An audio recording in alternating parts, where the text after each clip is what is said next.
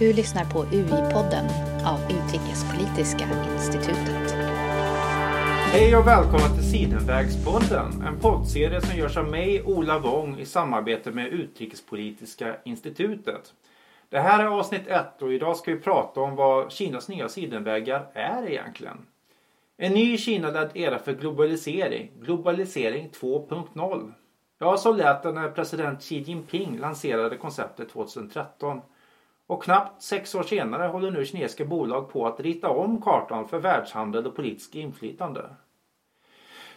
Kina kontrollerar nu en 10% av Europas hamnkapacitet. Nya motorvägar har byggts i Pakistan. Höghastighetståg finns snart på flera platser i Sydostasien. Idag har ett 70-tal länder i Afrika, Asien och Europa anslutit sig. Och de representerar en tredjedel av världsekonomin och mer än halva jordens befolkning. Men det finns också en oro för att det ska skapa en hierarkisk världsordning av exploaterade vasallstater åt Kina. Det saknas alltså inte stora ord. Däremot så saknas det kanske en tydlig definition av vad är det här egentligen. Och det ska vi försöka reda ut tillsammans med Viking Boman som är analytiker på Asienprogrammet här på UE. Och har skrivit en stor artikel om sidenvägarna i världspolitikens dagsfrågor. Och den heter ju då Kinas nya sidenvägar, århundradets projekt i citattecken. Välkommen! Tack så mycket, Ola. Jag tänkte vi kunde börja med det grundläggande. Vad heter det egentligen? Konfucius sa ju att om benämningarna inte är korrekta så kommer det som sägs inte att stämma. Och där kan man väl säga att kommunistpartiet har en utmaning för de har inte varit så tydliga med vad det heter. På kinesiska är det ju Idailu. Men på engelska har de kallat det One Belt One Road och sen kallar de det Belt and Road Initiative. På svenska finns ingen officiell översättning. Jag har kallat det ibland för Bält- och väginitiativet. Det hjälps inte heller av att det här bältet man pratar om, det är något som går över land, över Eurasien, medan vägen går på havet. Ja, du Viking, du kallar det för sidenvägsinitiativet. Ja, precis. Kan du motivera det? Ja, absolut. Man kan väl börja med att nämna att namnet är ju inspirerat av den historiska sidenvägen som fanns för ungefär 2000 år sedan. Det handlade då om handelsrutterna mellan Europa och Kina. Men nu återupplivar då Kina det här. Fast man kan ju fråga sig, hur återupplivar de egentligen?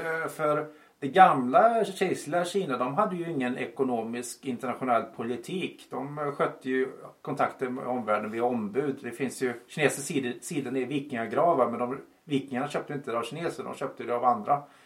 Nej, precis. Jag tror att det här på många sätt är liksom ett märke som man har valt sig att använda sig av. Ett historiskt minne, så storslaget minne. Ett brand. Ja, ett brand kan man väl säga. Men det alternativa namnet som man skulle kunna använda istället för sidenvägsinitiativet, det som ofta används i media, det är de nya sidenvägarna. Så. Men jag tycker inte att det är bra för att det ger intrycket av att det handlar om geografiskt distinkta handelsrutter. Och det här är på något sätt någonting mycket större än det. Det är liksom Kinas utrikespolitiska vision. Man vill ta initiativet i världspolitiken igen. Och samtidigt så det här med bälten och vägar, det är precis som du säger ganska förvirrande för en västerländsk och svensk publik. Så därför tycker jag tycker att sidenvägsinitiativet, ett ganska långt ord men representerar ganska bra vad det här handlar om. Mycket bra. Och sen kan vi bråka om vilken förkortning det ska ha. Men det är kanske nästa avsnitt. Jag tror att vi ska gå vidare där och spela på. Ja, vad är det egentligen? För det här visioner och bälten och vägar. Det är ju väldigt fluffigt och luddigt och abstrakt. Men konkret så är det ju en massa hamnar och vägar och industrizoner och banker som anläggs. Det är ju konkreta saker vi pratar om. Och jag vet att Tom Miller som skrivit en bok om de ekonomiska sidenvägarna, han säger att det skiljer sig väldigt mycket från den traditionella multilaterala regelbaserade lagbaserade världsordningen som anlades efter andra världskriget. Att sidenvägarna de hålls med ihop genom fysiska infrastrukturprojekt där Kinas relation till de länderna definierar projekten. och där Kinas storlek alltid gör att de har övertaget. Men skulle du kunna gå in på vad är det egentligen? Absolut. Jag tror att man kan lugnt konstatera att Sidenvägsinitiativet är inte längre vad det var när Xi presenterade det här under 2013. När han lanserade så här så lanserade han det först i ett besök i Kazakstan 2013. Då var siktet inställt på Centralasien som skulle då knytas närmare Kina med transportnätverk och annat. Man skulle man skulle ha ekonomiska samarbeten från Stilla havet hela vägen till Östersjön. Och sen så introducerade han den maritima delen, och det gjorde han i Indonesien bara några månader senare. Och då var målet att stärka samarbetet med Sydostasien, och då särskilt den regionala organisationen ASEAN. Men idag så handlar det här om, precis som du säger, om mycket, mycket mer. Både de maritima och de landbaserade vägarna har breddats, så det handlar om allt möjligt, mediesamarbeten, det finns en digital sidenväg, det finns en arktisk sidenväg nu. Så att det här är ju något mycket större, och samtidigt så är det väldigt vagt, precis som du säger. Man vet inte riktigt, det finns ingen officiell lista på vilka projekt som är sidenvägsprojekt och vilka som inte är det. Och det är möjligt att, som Miller säger här, att det kan spela Kina i händerna, eftersom de får definiera vad ska man säga, relationen som det här har mellan olika länder och Kina. Så. Ja, jag har ju sett olika uppskattningar på hur mycket pengar det handlar om, och det är ju allt från 1000 miljarder dollar till 8000 miljarder dollar. Det är liksom inte felräkningspengar vi pratar om där, och det finns ju inga begränsningar heller för hur många som kan vara med, vilka metoder, vilka normer som ska gälla. Till och med projekt där Kina överhuvudtaget inte är involverat. Ett samarbetsprojekt med Turkiet och Japan har i kinesisk statistik dykts upp som en del av sidenvägsprojektet. Och det kanske mer säger att alla kinesiska tjänstemän är under en gigantisk press nu på att leverera projekt som kan få den här hatten. För det är ju Xi Jinpings favoritprojekt verkligen, och hans livsprojekt kan man väl kanske säga till och med. I Sverige vet jag att en virkestransport gick på tåg från Insjön i Dalarna till Kina har kallats ett sidenvägsprojekt. Också en flyglinje som öppnades till Shanghai, som normalt hade varit en ganska normal historia, blev helt plötsligt en officiell del av Kinas nya världsordning. Så man kan säga att det här är det pratar till och med om att det är ett annat namn för Kinas generella utrikespolitik, men är det rättvist? Ja, alltså de här siffrorna som du nämner, det är helt tydligt att sidenvägarna är lite av ett moving target. Det är svårt att få en överblick och se, och det beror väldigt på hur mycket man mäter och så. Men som du säger så det kan handla om så mycket som 1 biljon amerikanska dollar, alltså 1 trillion. 1000 miljarder man. Ja, 1000 miljarder. Ja. Och på svenska så blir det ungefär 8000 miljarder kronor. Ja. Alltså 2 gånger. Det är lite förvirrande, för ordet triljon är ju någonting annat på svenska. Ja, precis. Men 2 gånger Sveriges BNP, det är helt ofantligt liksom. Men precis som du säger, jag tror att det drivs också, det här initiativet, ganska mycket av aktörer som bara hakar på. Alltså kinesiska företag som hakar på det här för att de vet att de får hjälp hemifrån då, och de får kapital och så vidare. Och det gör det ju hela väldigt vagt i det här sammanhanget.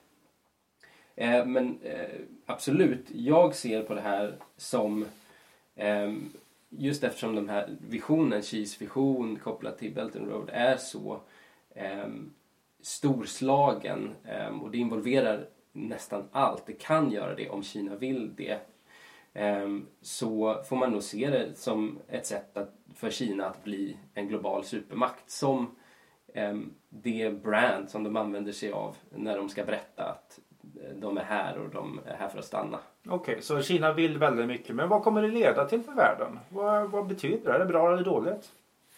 Ja, alltså det finns ju en ganska tydlig ekonomisk grundtanke här. Och det är många som välkomnar det här initiativet. Man pratar om att Kina ska bygga vägar, järnvägar, hamnar, elkraftsnät och när de gör det så sänks transportkostnaderna. Och sen kan man dessutom lägga till det handelsavtal, harmoniserade regelverk som gör det smidigare och billigare att köpa och sälja varor. Och det här kan då sammantaget leda till ökad handel. Och det är inte bara de här länderna längs sidenvägarna som kan tjäna på det, utan även Europa. Det har gjorts studier på det och som säger att EUs internationella handel kan också öka avsevärt om sidenvägarna sätts i verket. Och man pratar ju om att enbart i Asien så finns det ett behov av 26 000 miljarder amerikanska dollar i infrastruktur mellan 2017 och 2030. Och det är ju till och med större än Xi Jinpings vision för sidenvägarna. Så Precis. Det finns ju väghål att fylla om man säger så. Och Sverige är en liten handelsberoende nation och vi brukar normalt sett gå i spagat när någon pratar om att öka handeln.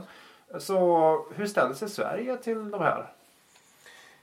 Ja, alltså jag skulle säga att vår förhållande till det här har väl på många sätt liknat de som har tänkt på det här i Europa. Det brukar göra det. Ja, det brukar göra så. Vi är ju en del av Europa trots allt. Men det är ganska tydligt här att Sverige har ingen huvudroll i Kinas sidenvägar, men att vi påverkas ändå. Vi har av Kinas ekonomiska framfart mer generellt. Vi har Geelys uppköp av Volvo, Huaweis ökande närvaro på den svenska marknaden. De pratar om att bygga en djuphamn i Lysekil, höghastighetståg från Oslo till Stockholm och så vidare. Så att det finns ju ett intresse här på något sätt. Och det finns få anledningar att tro att det kommer minska för Sverige, skulle jag säga. Men du är intresserad av lite av reaktionen från politiken, så tänker du? Ja, hur ställer sig Sverige till det här och hur ställer sig EU till sidenvägarna? Alltså, man kan ju notera att Sverige var med och grundade den asiatiska infrastrukturinvesteringsbanken, Asian Infrastructure Investment Bank, AIIB. Och det är en viktig del av att finansiera sidenvägen. Det var inte ett jättetydligt beslut i Sverige, skulle jag säga. Jag tror att det var så att vi bestämde oss sista dagen om vi skulle gå med eller inte. Men vi är i alla fall med där, och det är många andra västliga länder som också är med där. Men det betyder inte att vi har skrivit under på ett sånt här samförståndsavtal som är en viktig... Sverige är inte ett av de 70 länderna som ansluter sig. Nej, 70-talet länder. Och det är liksom, när man skriver på ett samförståndsavtal, då ses det som en ganska tydlig indikation på att man vill vara med i det här Kinas initiativ i världspolitiken. Så. Men det har vi inte gjort. Och inte några större västliga europeiska länder heller. Det har talats om att Italien ska bli det första i västeuropeiska land att skriva på. Men det har inte hänt ännu. Så. Och jag vet att Sverige har ju också anslutit sig till en del ganska kritiska uttalanden om sidenvägsinitiativet som man menar hindrar ekonomisk liberalisering och ett mer verktyg för kommunistpartiet. Så det har ju varit, man kan väl kanske sammanfatta det som avvaktande och lite misstänksam, kan man kanske sammanfatta attityden, eller vad tycker du? Ja, det kan man nog säga. Man pratar en del om det här wait and see approach som Europa och Sverige har haft hittills. Det har funnits liksom lite av ett ointresse till att börja med. Men nu verkar det ändå komma lite mer, för att Kina är högt uppe på agendan vad gäller i internationell media nu med handelskriget och alla de här sakerna. Jag tror att det spelar in och att det ökar intresset för Sverige. Och det här kritiska uttalandet som du pratar om, det var ju ett dokument, ett internt EU-dokument som läckte. Det var alltså en rapport som... Jag tänker med på EU-ambassadörernas gemensamma uttalande, och det var ju... Ja. Precis, det är det jag tänker på också.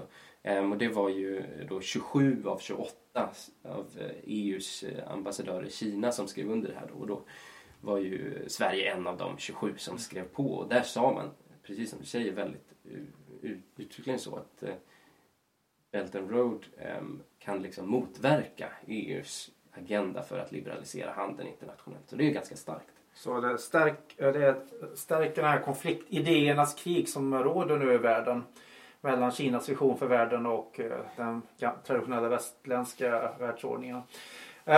Och vi ser ju en anledning till att en del undviker det här projektet eller avvaktande är ju att många av de här projekten har faktiskt inte varit ekonomiskt lönsamma. Det finns en undersökning att ingen av de här hamnprojekten som byggts längs Indiska oceanen har någon förutsättning att bli ekonomiskt hållbara.